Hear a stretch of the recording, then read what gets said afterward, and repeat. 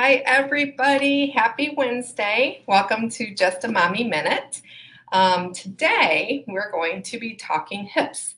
So we're starting to see some pregnant women in here complaining of hip pain when they're sleeping, but it's also a common problem with adults. So we have a special guest today. I'm not going to introduce her yet, but we're going to have a little demonstration of how to do some things. So my first thing I want to suggest when you're sleeping and you're having hip pain, um, obviously, it's mostly when you're on your side. If you're pregnant, you can get a small pillow and put it under your belly so it doesn't pull on your hips so much. We have something in my office I love. It's called the Back Vitalizer.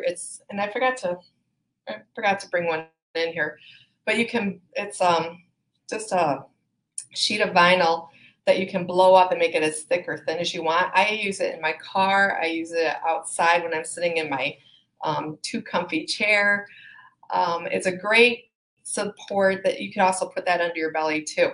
You could also use a pregnancy pillow that wraps all the way around you, and you can kind of just lean back in the pillow a little bit, put your leg up, but you also want to make sure your lower leg is up too. You don't want your ankle on the bed. You want your leg to be all the way up. So sometimes the supports will just come under this part so your ankle's still on the bed. You want to support the whole leg so that your leg is even, okay? And then we have a great exercise. That's my demonstration today. We have Megan with us. Let me grab her real quick. Hi, Megan. She's ready for us. So the very first thing you're going to do, her hips are angled at about 135 degrees right now. So she's going to put her leg out. Her foot is leaned back. It's kind of not on the camera, but that's okay. When she comes up, hopefully we'll see it. Let me see if I can get her full view. Yeah, we can't see the full view, but oh yeah, we can. Okay. There we go.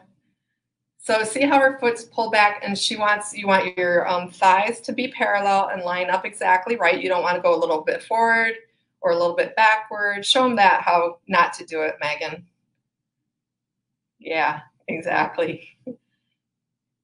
Yeah, so you don't want to go that way. You want your thighs to be even and go up and down.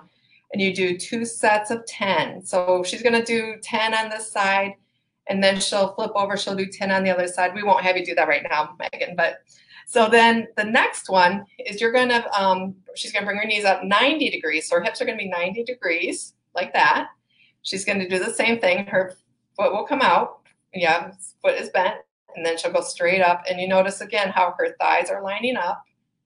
And if you can't go as high as she's going, you can go just a little bit. As long as you get those muscles activated, that's the key here, okay? If you do these 2 exercises before you go to bed, it will help hold your pelvis while you're sleeping and should help with the pain. Show them how not to do that one, Megan. She can't even not do it. There she goes. Yeah. So sometimes people try to pull forward, but yeah, keep the thighs parallel and in line. Thank you, Megan.